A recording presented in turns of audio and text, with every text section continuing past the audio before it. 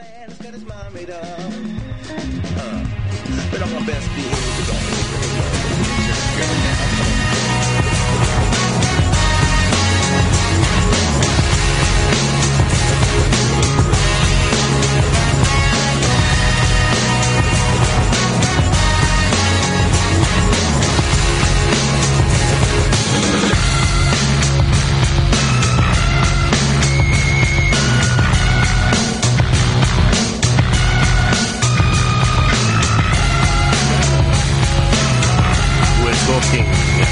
Australia-New Zealand science. That's right, for Anzac Day we've got all the Aussie New Zealand scientists and their research coming up for you today, right here on Fuzzy Logic.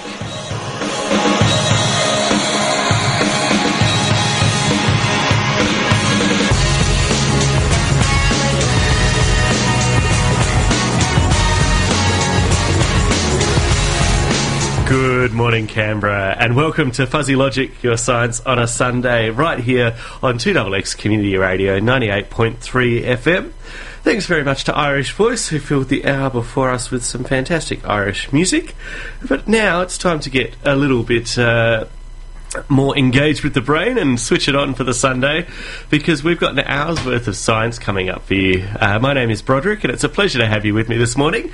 And joining me in the studio today is the lovely Jess. Good morning, Jess. Good morning, Broderick, and good morning, Canberra. It's fantastic to have you in. Your first time on Fuzzy Logic, Jess. Very exciting. But we've got a whole lot of stuff lined up for today, a whole lot of Aussie and New Zealand inventions.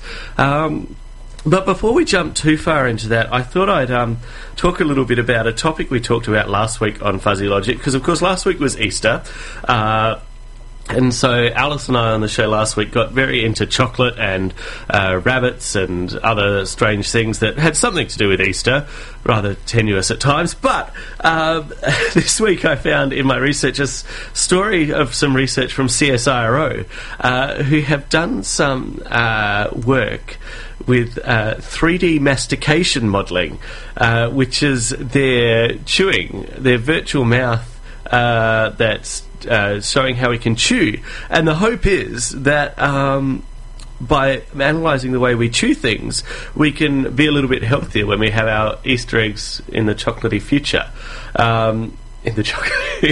So what they're doing is they've developed this 3D dynamic virtual mouth that can provide insight for developing healthier foods.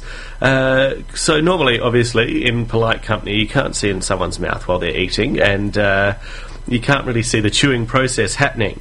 But what they're doing at CSIRO is using a cutting-edge technology called smooth particle hydrodynamics and developing a virtual mouth based around real data about the physics of chewing. So it looks at how a particular food breaks down and how flavours released in the mouth. And shows the distribution and interaction of the different components of food, such as salt and sugar and fat.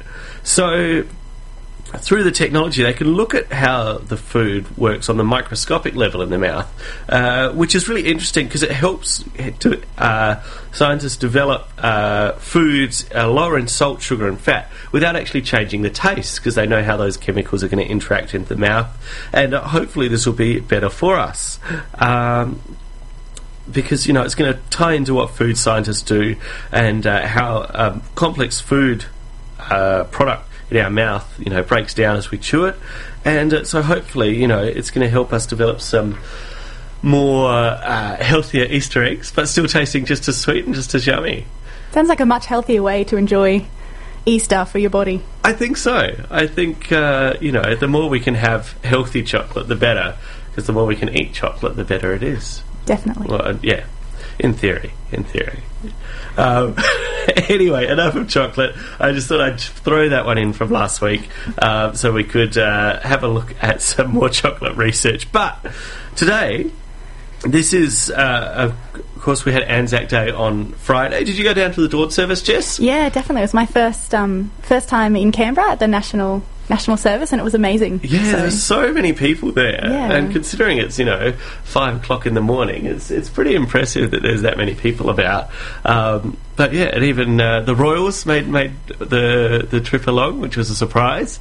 But mind you, I couldn't really see them in the crowd. It was a bit too dark. I saw them up on the big screen, Yeah. but not in person. So No. and I'm pretty sure Baby George would have still been in bed, I would imagine. Yes, yeah, I think so. But the interesting thing, so of course, Friday was Anzac Day, so we decided we might do an Anzac-based show here on Fuzzy Logic, talking about Australia and New Zealand scientists. And for interest, this year in the Anzac Day March has been the first time defence scientists have been able to march in the Anzac Day Parade. So they've put the offer out to all defence scientists who work for the Defence Science and Technology Organisation, or DSTO, who've actually served on overseas deployments. And so they can march in the parade wearing their Australian Operational Service Medal, which they receive for operational service. So they were marching this year for the first time in Adelaide and Melbourne under the Defence Civilians Operational Services banner. So that's a fantastic thing, I think, that we've actually got scientists marching in the Anzac Day Parade. Since the Vietnam War, the Defence Force has regularly called on DSTO to deploy scientists to assist in military campaigns, because obviously the military is becoming more technology-driven and very complex. And since 2001, DSTO has deployed 209 scientists and operations analysts on ADF operations in the Middle East, the Solomon Islands and East Timor. And tasks that they perform include decision support to commanders, advising on force protection issues, and providing science and technology assessments. So some fantastic stuff. So I don't know whether many people realise that we actually had scientists out in the field of battle, serving out there as part of the Australian Army Corps, but they are, and they were marching for the first time this year in the Anzac Day Parade.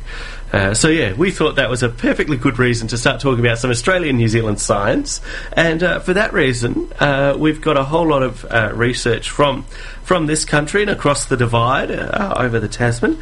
And Jess, you've been putting together a big list of inventions from both Australia and New Zealand, and do you want to kick us off with a few inventions today? What area we're going to look at in the inventions to start with? So I think we might kick off by having a look at aviation and transport-related inventions. Okay, cool. So I might start off with probably one of the most, I guess, well-known, which is the black box flight recorder. So this was actually in the 1950s. There was a number of aeroplanes that were crashing and engineers couldn't really find a cause. And it was Dr. David Warren who actually created the very first black box flight recorder. So this is a device that records voices from the cockpit as well as the flight's data. So these were made as durable boxes, hoping to replay the final moments before a plane crash and revealing to everyone what went wrong and what was the cause.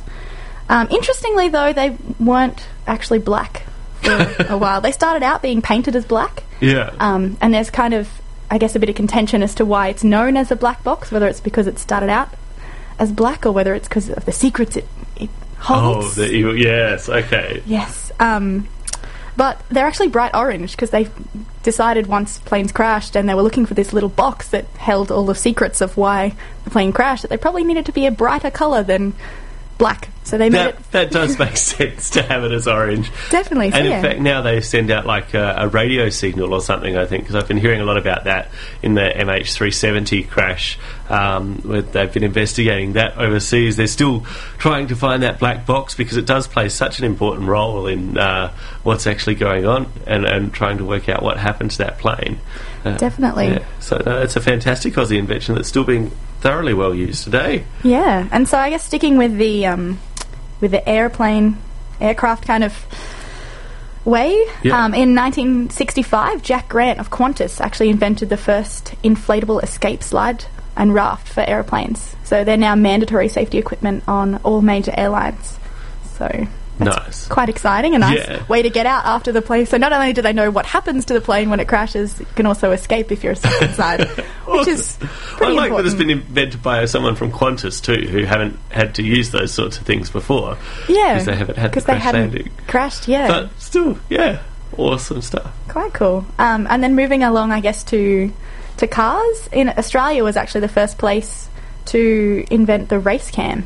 So in 1979, Channel 7 introduced live television broadcasting from racing cars, which allowed viewers to watch the race from the driver's perspective, which In 1979. 1979. Wow. So today's the race cam's been adapted to fit for other sporting events such as snow skiing and basketball and cricket. But yeah, it was initially developed, I think, maybe along Bathurst, that kind of, because Australia's quite into Yeah, motorsports. although I can't imagine, like, back in that time, I feel like cameras would have been a lot bigger than they are now. So when they were mounting a giant camera on top of the car, or whether they had a miniature version that they were going with, Yeah, well, technology's definitely improved these days. But and I think, keeping with the Australian part of the theme, I think that so we started out with planes, and then we moved on to cars, and then from there we can head to boats. Yeah. And I think as soon as I say boats, a lot of people would click with the winged keel that we saw for the America's Cup. That's right, our big secret that won us the Yes, America's Cup. Yeah. After, what was it, 143 years or something like that? Something ridiculous, Something, yeah. that we hadn't won for a very, very long time, and then, surprisingly lifted up Wings Keel in the middle of I think it was the middle of the morning. I'm not sure, it was slightly before I was born, but Yeah. just a little bit. But yeah, on the Australia 2 boat. So from sea to land, I guess New Zealand have claimed that they've invented jogging. Jogging. How do you invent jogging? Well, apparently running coach Arthur Liddard developed a training technique for runners that the world now calls jogging. So it helped win the Olympic gold medals for his proteges Peter Snell and Murray Halberg in the 1960 Rome Olympics. Right. So- I still don't quite see how you invent jogging, because it's just running slower, isn't it? I feel like being a true blue Aussie, I feel like New Zealand's clutching a little at straws. But if they want to claim it, go for it, I think. Sure. So heading straight from jogging into flying of a different kind, jetpack. The jetpack was also claimed to be invented by New Zealand. Oh, yes, the Martin jetpack. Yeah, actually, Glenn that's Martin. pretty amazing, because there's a couple of jetpacks out on the market at the moment, and one of them kind of relies on water, and you stuck water in and then push water back down, so you have to be on a lake or something like that, but you can kind of hover. But the Martin jetpack actually just does it with air, and it only costs $100,000. Like, Only? I know. Who doesn't have that cash just lying around? Let's all get jetpacks. Yeah, well, we could. But, I remember seeing it for the first time and thinking, just on YouTube that is, but just thinking, $100,000, like, you can buy a decent luxury car for $100,000, so why wouldn't you have a jetpack? I guess the only problem is the range of the jetpack, because I think it can only do about 100 Ks. Yeah, it says that it's for about half an hour in the air. Yeah, Maybe yes. that's improved a little with technology. Yeah, it still wouldn't get you very far, though. Maybe not quite as far as a luxury car. I think as awesome as a jetpack is, I would probably still go for luxury car. Yeah, but just imagine arriving somewhere. Well, the other thing would be, I suppose, when you arrive somewhere, like, you have car parks, but I don't quite know how you park a jetpack, because it's quite a large thing with big fans and that sort of thing on there, and it'd be interesting to park. But yeah, the guy who invented it, Mr. Martin, I can't remember his first name. But Glenn Martin. Glenn Martin, thank you. He did a lot of the prototype testing with his wife and his family to try and get it working, get it all stabilised and going up nice and straight. But now, if you have a look at Martin Jetpack on the net, you can see some awesome clips of people just going around big indoor warehouses with the jetpack, zooming about, which is kind of crazy, but cool. Well, I guess when you become an inventor, you really find out who your friends are, and they're the ones who are willing to test what you're creating. That's right. Oh, Yes. dear. And then let's look at another form of, I guess, on land / water, New Zealand invention, and that's zorbing. So this is was inspired by Kiwi brothers who wanted to walk on water, along with a few scientists, and so they created a zorb, which is a giant ball that spins down a hill up to about 50 k's an hour. Yeah, so it's one of those like giant see-through plastic ones. Yeah. Which I think has a ball inside a ball, so you don't like smash too much on the outside. Is that right? Pretty much. It's kind of like there's an inner... It's almost like a donut, but in 3 dimensions. So if you can picture, there's a hole in the middle where the people either get strapped in, or nowadays you can do it in water. So they just fill up the inside with water, and then there's this big kind of space around the edge that's filled with air. Yeah. And then the outside. So they're actually in a lot of places all over the world now. There's some in Australia, up in Queensland. Yeah. But yeah, in Rotorua. It was initially invented in Rotorua in New Zealand, because they're all about thrill-seeking and crazy things around there. Yeah, I don't know whether it would be a legitimate form of transport of actually getting about inside one of those things. Maybe not, but it would be a lot of fun. I've actually done it, and it's a lot of fun. But yeah, probably not the most efficient form, because you can't really steer it or control it. But and it'd be good going downhill, but going back uphill is afterward. No. I feel like it has a few limitations. Yeah. So Zorbing's probably the lowest on the list for forms of transport compared to jetpack and luxury car. Yeah. And then last but not least, another form of transport, but one that I don't think I'd like to take anywhere myself, is bungee jumping, which was invented by Daredevil AJ Hackett in New Zealand, and they actually have quite a few amazing bungee spots in New Zealand. And that's probably one of the most famous Kiwi inventions of the modern world. Yeah, I don't know whether you'd... I suppose it is transport, isn't it? Because you go from up the top to down the bottom. But, and then back up and down and up and down, yeah, that's right. Although technically, like, he didn't invent it, because there were all those tribal people beforehand, and I'm trying to remember where they're from, that used to basically jump off heights with a vine attached to their leg. Yeah, that's... bungee jumping slightly safer in that you have the bungee cord, which is elastic, so it actually stretches. Yeah. That's actually where they got the initial idea from from that. But he was the first person who opened the world's first commercial site in 1988, a year after he illegally leapt from the Eiffel Tower in Paris.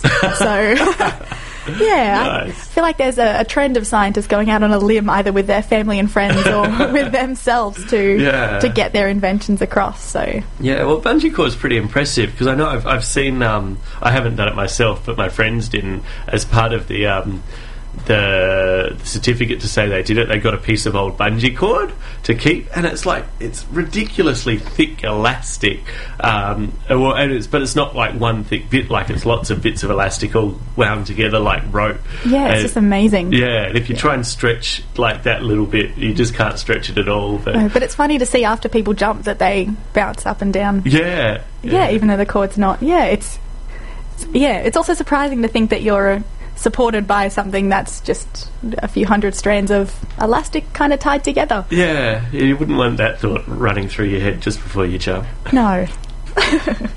Alright, well, we've got plenty more Australian inventions and Australian science coming up today. But for now, let's have a little break and we'll have some music.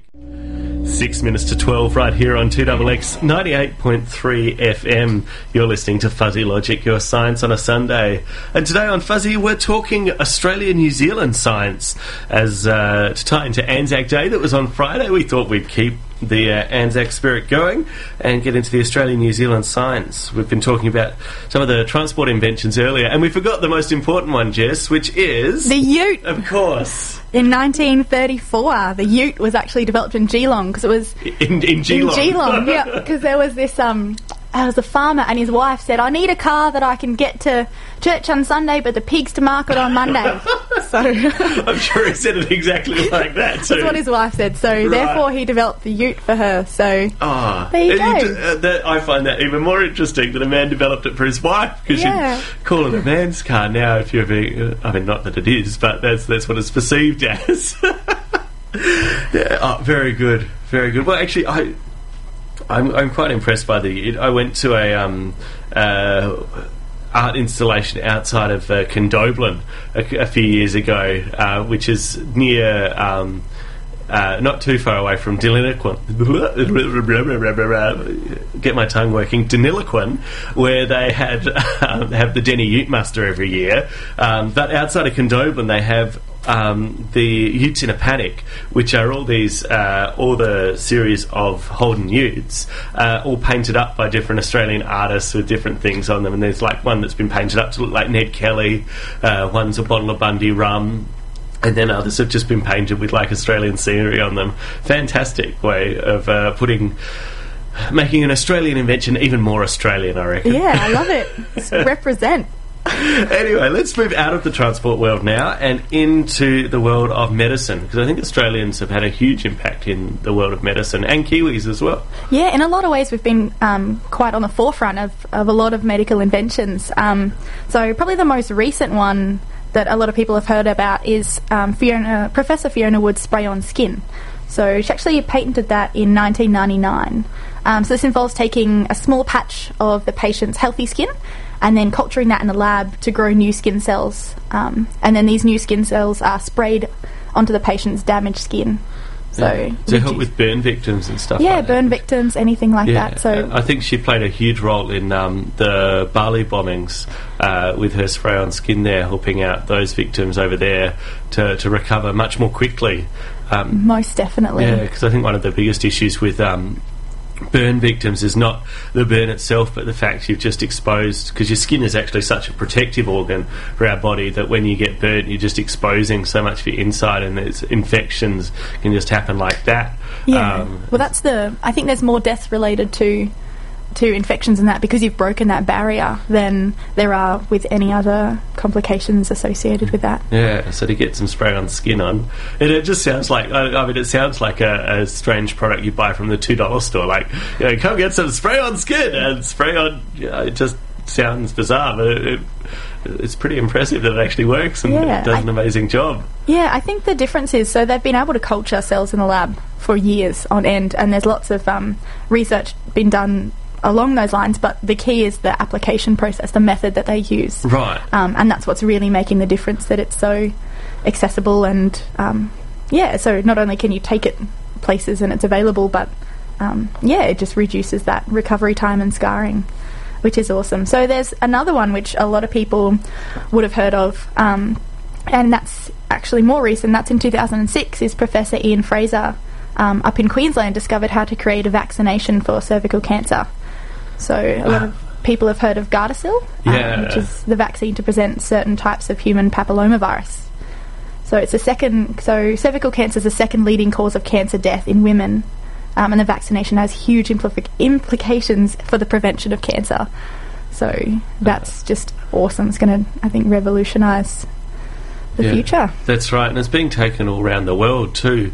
I know there was and I'm not going to remember, it was one of the countries in Southeast Asia that was implementing a mass vaccination program of that, and they actually had Professor Fraser over there to different female groups, trying to tell them about the vaccine and why it's so important and what it'll do to them. Yeah, I actually went to a seminar that he presented, and it was amazing just to see his passion and drive, and he has really good communication skills in articulating, on multiple levels, whether you're someone who's never heard of it before, or someone who's been studying in a lab for 10 years, just having that range and that ability to communicate it. And he was saying that the main problem is getting it out to everyone overseas and trying to make it a worldwide thing, and that's what they're really focused on now, which is awesome. That's fantastic. Yeah. So keeping along the lines of, medical drugs and vaccines and things like that. So back quite a while ago, in 1939, in Australia, a team of scientists purified penicillin from a special strain of mould. And so the medical application of penicillin, producing that mass antibiotic, saved many lives. It's used to combat infection by common bacteria. And today we still use that, which is pretty exciting to know that things that were invented quite a long time ago are still useful today. Well, that's a bit of a controversial one, penicillin, because Fleming discovered that in Scotland many years before Howard Florey isolated it in Australia, but Florey was the one that kind of really found the real medical application for it and how it could actually be used to help people. So I think we can claim that as an Aussie invention. I think it's appropriately Aussie. Yeah, I think I think that the official kind of definition is the medical application of penicillin, not penicillin. I think that's where we clarify so that we, as Australians, we don't like to step on people's toes. So I think that kind of covers all of our bases at the moment, which is pretty exciting. So another one back in 1976 was the ultrasound scanner. So that was actually developed at CSIRO's Ultrasonic Research Centre. So they've discovered a way to differentiate ultrasound echoes bouncing off soft tissue in the body and converting them into a TV image. So this discovery forever changed the prenatal care, as it gave expecting parents a window into the fetus without that X-ray exposure. Yeah. Yeah, now ultrasounds are pretty amazing, and now they're not just used for pregnant women, or not pregnant men either. But they're not just used for pregnant women anymore, though. They're actually used for seeing a whole lot more inside the body too, which is just fantastic to be able to get that, as well as being able to see inside without X-ray, being able to see that live feed and the movement in there. It's just amazing. Yeah, it's pretty cool. Yeah, so I remember seeing my little brother when he was in mum's tummy on ultrasound, and that was just cool. It's like there's a little baby moving in there. Crazy. Awesome. Yeah, and it's really good. Let's see, what else have we got here? The electronic pacemaker. So back in 1926, Mark Lidwell made an impromptu pacemaker at Sydney's Crown Street Women's Hospital because there was a newborn patient suffering from heart problems. So he connected the baby's heart to electrodes which stimulated the heartbeat with electric pulses. So there was a few ethical issues related to this invention. So it was just off the cuff, just, it's not working, let's get some electricity in there. Dr. Nick Style on The Simpsons, I think. We need some electricity stat, Slightly concerning. So he declined recognition and patents and things for this invention that saved many people around the world. But I think since then there's been a lot of ethical kind of debate and information and going through the processes, so that now it's a proper safe, and we actually have other kinds of pacemakers available. So I don't think they were necessarily invented in Australia, the new pacemakers that we have, but the very original kind of idea of the spark. Yeah, we need some electricity stat. Came from Australia, so I think that ties in really well to Australians are pretty much known as being kind of backyard inventors. There's a lot of people who have just made some stuff themselves, and we're kind of known as being ingenious Australia. So a lot of the time, inventions for us, I think, stem from a use or a need. So things like the surf life-saving reel, pedal-powered radio that was initially used in planes for the Royal Flying Doctor Service, things like notepads, the Hills hoist. I mean, Australia really is a nation of inventors. But the stump jump plough and the Victor lawnmower come to mind as well. Yeah. Just things we need. Yeah, we need that and we don't have it. Let's build it ourselves, which I think is pretty awesome. So last but not least, in the medical field, we have something that's really helped a lot of people to hear, and actually, luckily, I'm sure a lot of Canberra listeners at the moment can hear us, and I think there's a lot of people, this new invention has made it possible for those who can't hear to actually hear, and that's the cochlear implant. So that was in 1978. Graham Clark tested the bionic ear, and so the cochlear implants are devices that are implanted into the head to electronically stimulate the auditory nerve. So, yeah. Yeah, no, they're pretty amazing things, the cochlear implant. And I actually found a story out this week from researchers at the University of New South Wales who are still working with the cochlear implant to make it even better. Because the implant works by helping translate sound into sort of nerve impulses coming through, because hearing loss generally occurs in the ear where there are tiny hair cells, and these hair cells in the cochlea translate sound to nerve impulses which then go into our brain, and that's the cochlea that's normally in our ear. But when these hair cells are lost due to exposure to loud noises or aging or other factors, cochlear implants can come in and play the part of those missing hair cells, and so they can send the electronic impulses instead to the auditory nerves in the brain, and help make that connection in there so that people can still hear. But I mean, and the implants are just amazing to give people who've never heard before that option to hear, or people who've lost their hearing to be able to hear again. But the important thing to note is that the implants aren't perfect yet. A lot of people who have them while they can hear have struggle to be able to distinguish different musical pitches, and also have trouble hearing conversations in a very noisy room. And so that's that's obviously a limitation of the cochlear implant. But researchers now from the University of New South Wales are trying to implement a better connection between the implant and the auditory nerves to improve that sort of hearing. And so what they're doing is they're injecting a protein into the bionic ear that they're hoping will get taken up by the cells in the cochlea, and what they've found is using guinea pigs, and they're actually using guinea pigs, the animal. That's not a figure of speech. Using guinea pigs, they've injected this protein into the ear that encourages nerve growth, and they found that the DNA was taken up by the cells, and after 2 weeks, the nerves had grown significantly towards the electrodes. And so when the guinea pig's hearing was tested, they found that animals that were once completely deaf had their hearing restored to almost normal levels, which is pretty amazing. That just with this injection of a protein for nerve growth, it's helping make the cochlear implant even better. Because the implants themselves haven't actually changed much since the 1970s, since they were first introduced. And I suppose that kind of makes sense because, once you've got that basic happening of the sound being converted into impulses, there's not much more to it than that. But now with the developments that scientists have made in gene therapy and working with DNA, they reckon this could change things completely for people with hearing loss. It's only going to take add a few minutes to the whole implant procedure where they deliver the DNA material into the same area with the surgeon who installs the device injecting a DNA solution into the cochlea and then firing electrical impulses to trigger the DNA transfer once the implant's inserted. So it's pretty amazing. And I kind of like it because it's like you're forcing your body to take on the electrical addition and try and merge them together better to become one, which is really cool. And the other cool side of it is that gene therapy combined with bionic devices could also be used as a treatment for neurological conditions such as Parkinson's too.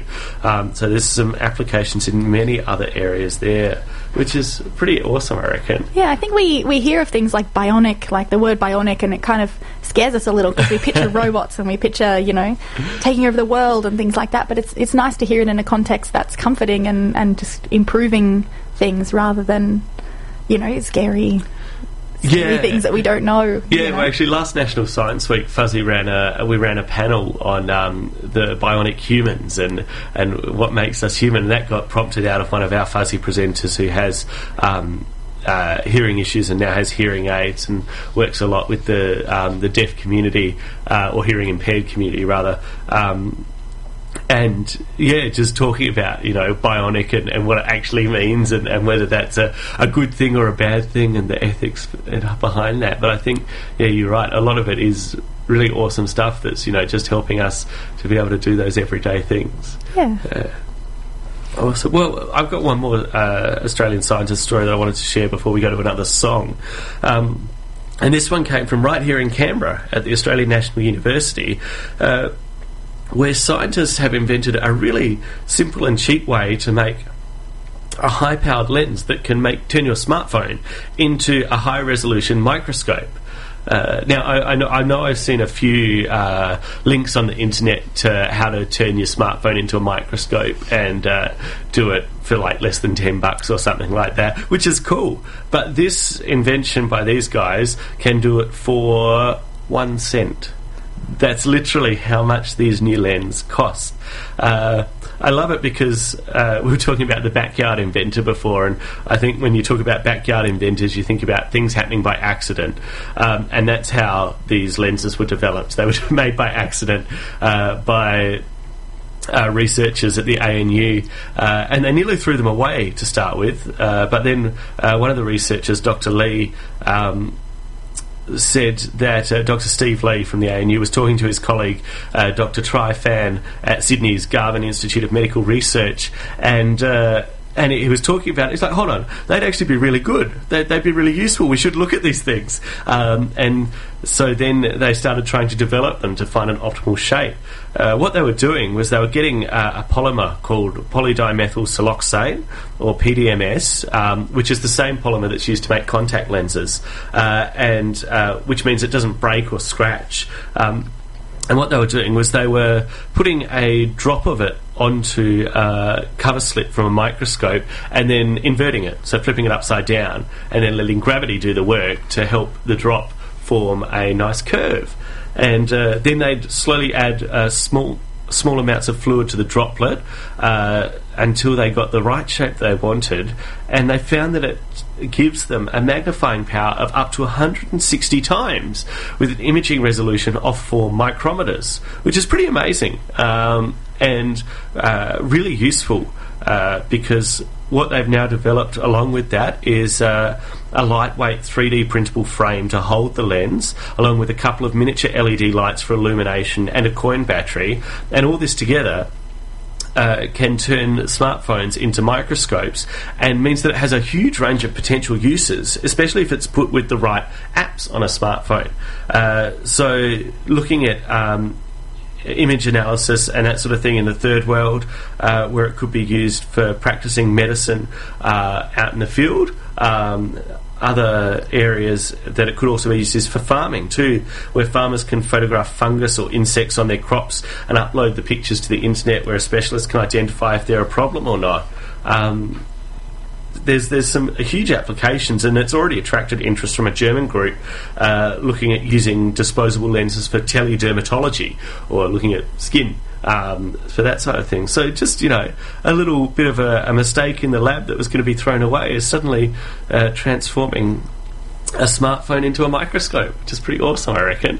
Yeah, I think that's really exciting. I think that's actually happens a lot in science. I think it's portrayed as this perfect process where scientists start out with a question and then they do steps A, B, C, and then, fabulously, the answer is D. How great it all fits together with a nice little bow. But that's not actually what really happens in the lab, and that's why inventions take so long. It's kind of like a question, test and guess, and then you question, guess, test, and then you go back and you see and you try again and try, what if I change this and what if I change that? And so, yeah, I think it's important for the public to see that not everything is perfectly planned, but it just, some amazing things have come out of, wow, that's funny. And actually, I think there was a saying by someone quite famous a long time ago, I can't remember who, but it was the answer to science isn't, Eureka, I found it, but it's like, that's funny. And then it turns out to be, something really... That's right. Well, I think that's why those eureka moments are so amazing, because they are so rare, because it is a whole lot of going through and going, that doesn't work, but what's going on there? What's happening? And eventually you come to that eureka. Very interesting indeed. Well, I think it's time for another bit of music. But before I do, I'm going to point out our Facebook page. If you haven't jumped onto it, have a look on the Fuzzy Logic Facebook page, because I posted a picture last night of a strange little creature, and I want you to have a look and see if you can work out what it is on there. And then after the song, I'm going to tell you what it is. And I'm also going to tell you what the hoaxer on the internet tried to say it was instead. I will give you a clue. We're talking about Australia and New Zealand Science Day, so it might have something to do with Australia. Whenever Fall At Your Feet by Boy and Bear there, but originally written by the Finn brothers for Crowded House. Fantastic Aussie-Kiwi mix, and that's what we're all about here today on Fuzzy Logic. We're talking about Aussie and Kiwi science in line with Anzac Day, and the time's 12:20, which means we've got about 10 minutes to go.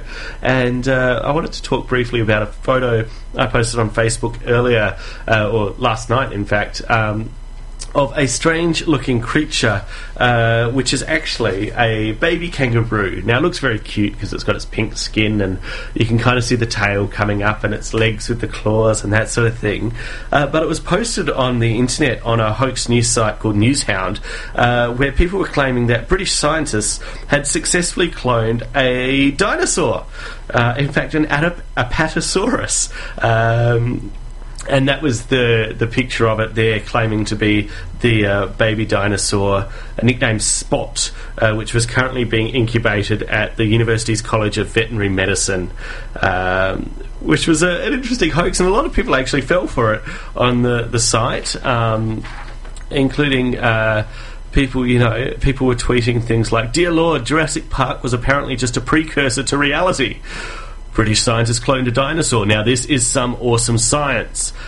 Or people asking themselves, "Can anyone actually validate this dinosaur cloning article? My inner self-doubt is yelling at me." Which is fair enough, because it was a completely made-up thing. But they did have some good science behind it, supposedly, talking about scientists extracting DNA from preserved Apatosaurus fossils, which were on display at the university's Museum of Natural Scientists. And once the DNA was harvested, scientists injected it into a fertile ostrich womb, which is actually reasonably... I think that's reasonably sound, because ostriches, of course, being birds, and birds being quite closely related to dinosaurs, I think that fits quite nicely. But just a bit of a hoax there, with that poor little Aussie kangaroo being made a dinosaur, even though he's got no control over it whatsoever. Poor thing. Anyway, let's get back to some of the Australia-New Zealand science that's happening. Look, as well as Australians being fantastic inventors, the first Australians had a lot of different innovations throughout their time in Australia, before and after white settlement came. And Jess, you've got a few of the Indigenous inventions to share. Yeah, there's a couple here. So starting off with the boomerang. So it's actually really interesting. I'm sure a lot of people have seen one before. They're kind of slightly curved, and it's actually profiled on a bird's wing, which means that the upper surface is greater than the underneath. And so it's this difference in pressure which generates lift when it's thrown into the air, which makes it an amazing hunting tool and things like that. And that segues nicely into the woomera, which is another kind of hunting tool, which is a spear thrower. So up until the self-loading rifle in the 1800s, it was actually the fastest weapon in the world. Wow. Which is, pretty exciting. Yeah, because a woomera is kind of like a cradle for the spear, isn't it? And, yeah. And then I think, I used one actually up at Cairns at an Indigenous experience centre up there, where you kind of cradle the spear into it and then flick it forwards as though you're throwing like you're using a lacrosse stick or something like that to throw it, and it flies the spear. Now, I can't say I was very fast or very good with it, but they had some Indigenous people there doing it, and they were just amazing, like throwing this spear long distances quite quickly. Yeah, it's pretty fantastic, actually. And there's another... so they're kind of more the hunting things, but also a lot of people would have heard of the didgeridoo, which is really uniquely Australian, and that's a wind instrument which is made from a eucalyptus branch. So they used to bury that near a termite mound, and so that would make it the long and hollow piece of wood that they need to make that didgeridoo. So that's pretty cool. Yeah. No, actually, I had someone...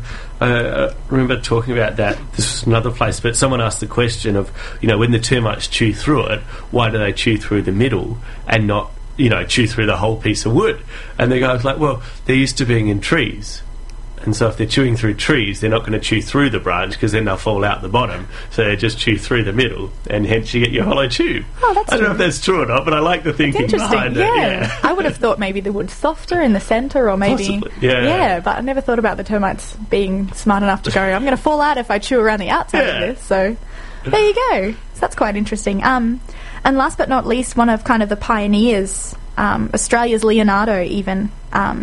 is David Unai. DiCaprio? No.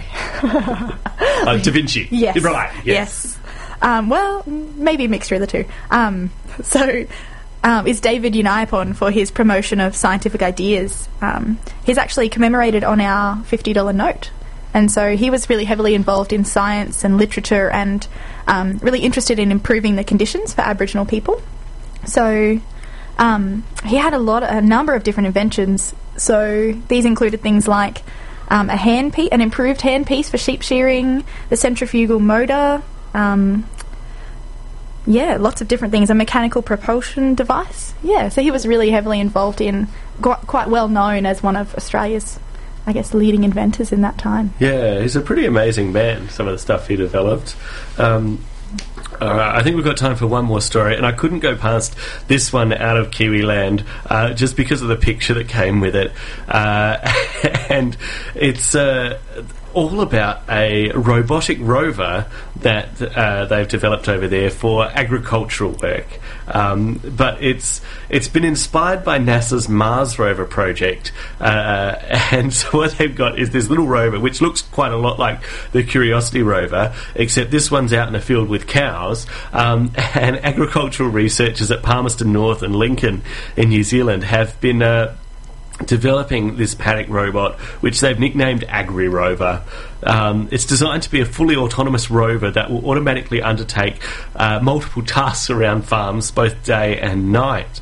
And so what they've got is it's an all-weather rover that deploys from a central base station and independently navigates to a paddock, goes under wire fences and gates, and progressively traverses the paddock while taking measurements and treating patches. Then automatically returns to the base station for recharging and further deployment. And now it's designed to work in all weather, all of the time, going about its tasks without creating extra jobs for the farmers. And it's designed to be easy to operate, reporting results as needed to a cell phone or computer, which is pretty cool, I reckon. It's a rover that's been developed to operate successfully under farm conditions. They're also looking at what other stuff they can measure in real time with the rover, such as soil properties for precision fertilizer application, mapping compaction zones or creating soil maps, and also testing systems to automatically treat pasture and fresh cow urine at the patch scale. So by programming the rover to drive over every square foot of a paddock, it could be useful for identification and treatment of individual urine patches and selective identification and treatment of individual weeds, which is quite cool.